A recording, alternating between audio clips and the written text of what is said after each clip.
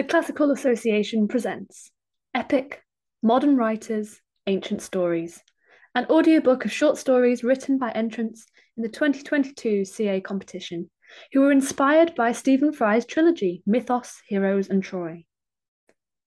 We're releasing one story a day for the next 6 weeks, so make sure you subscribe and follow the Classics podcast and follow us on Instagram at The Classical Pod so you don't miss out on a single story in our audiobook.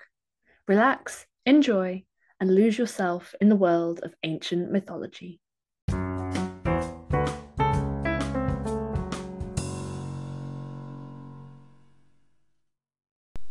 The Star's Heart by Pete Ford. Read by Claire Roberts and Chloe Cobbold. Captain, what are your orders, Captain? Captain Paris opened her eyes. The bridge was silent.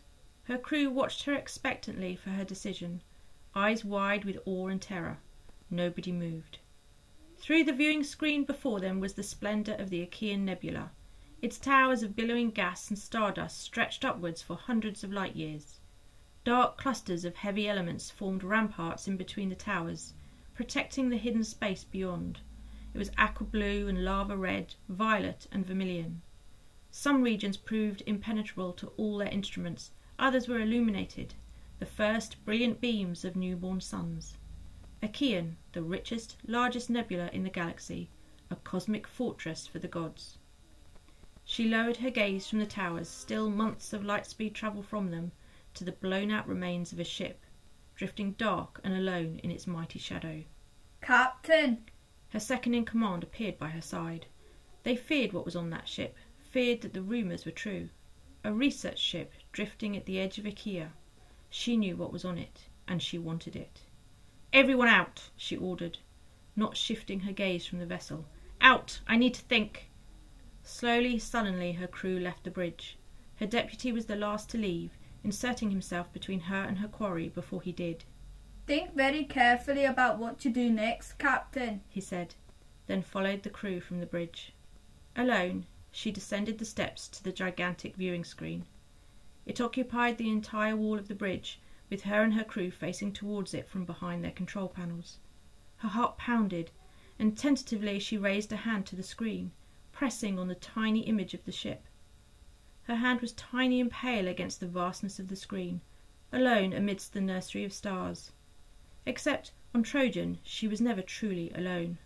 "Hera, magnify the ship. Scan for entry points to the cargo bay." "Yes, Captain." As it always did, the ship's AI responded instantly.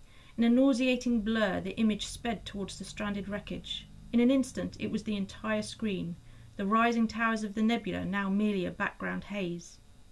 The ship had taken considerable damage.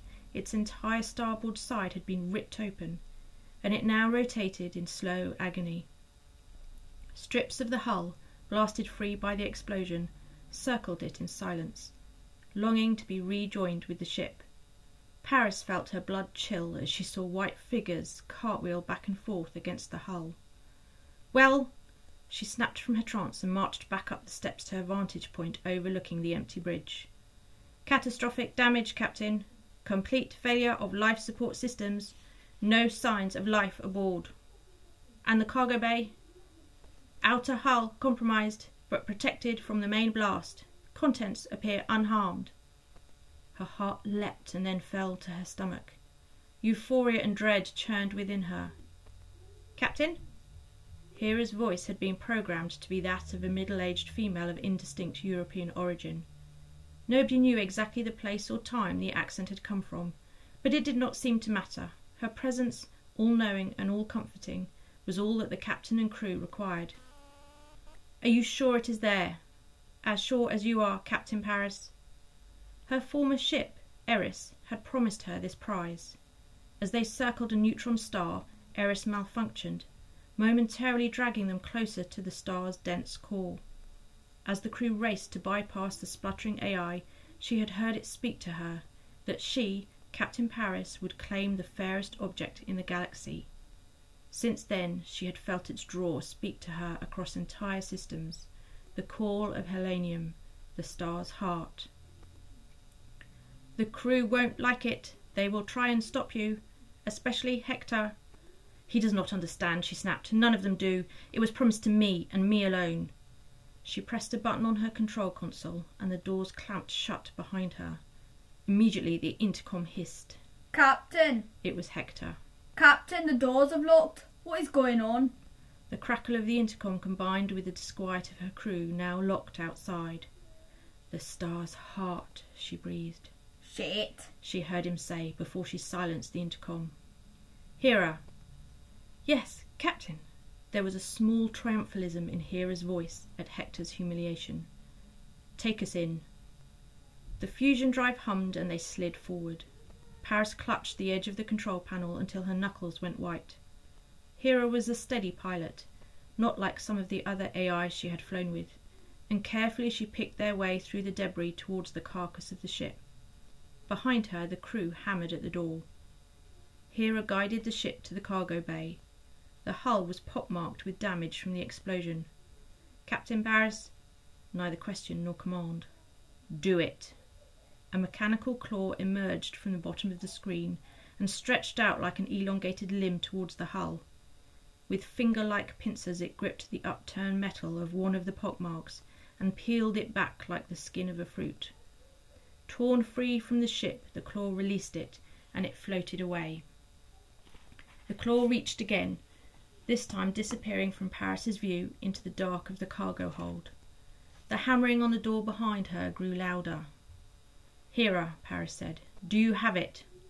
"Almost." The hammering turned into a sulphurous fizzing hum. Someone had retrieved a laser cutter from the armory and had started to slice into the door. The metal glowed yellow, then orange, then red. Paris watched it dispassionately. It was a trivial, mortal concern. She was now dealing with the workings of gods. "I have it." Her claw began to retract and slowly came into view. It clutched a dark oblong box, about the size of an Earth automobile. From a distance it looked unremarkable, but as the claw brought it closer to the ship, Paris's eyes began to fill with tears. Its dark sides shimmered like water on rapids, silver to white to blue to silver. It formed contorted within the claw's grasp. It grew and shrunk, extended and retracted, all in the blink of an eye. For a moment it lost its hard edges altogether, extending out into a perfectly smooth shape like that of a silver teardrop. Even the thick casing of lead struggled to contain its power and beauty. Helenium, the most beautiful substance in the known universe. It was the smallest drop of dark matter, forced into the material universe by splitting open space-time and capturing it in the very heart of the Achaean Nebula.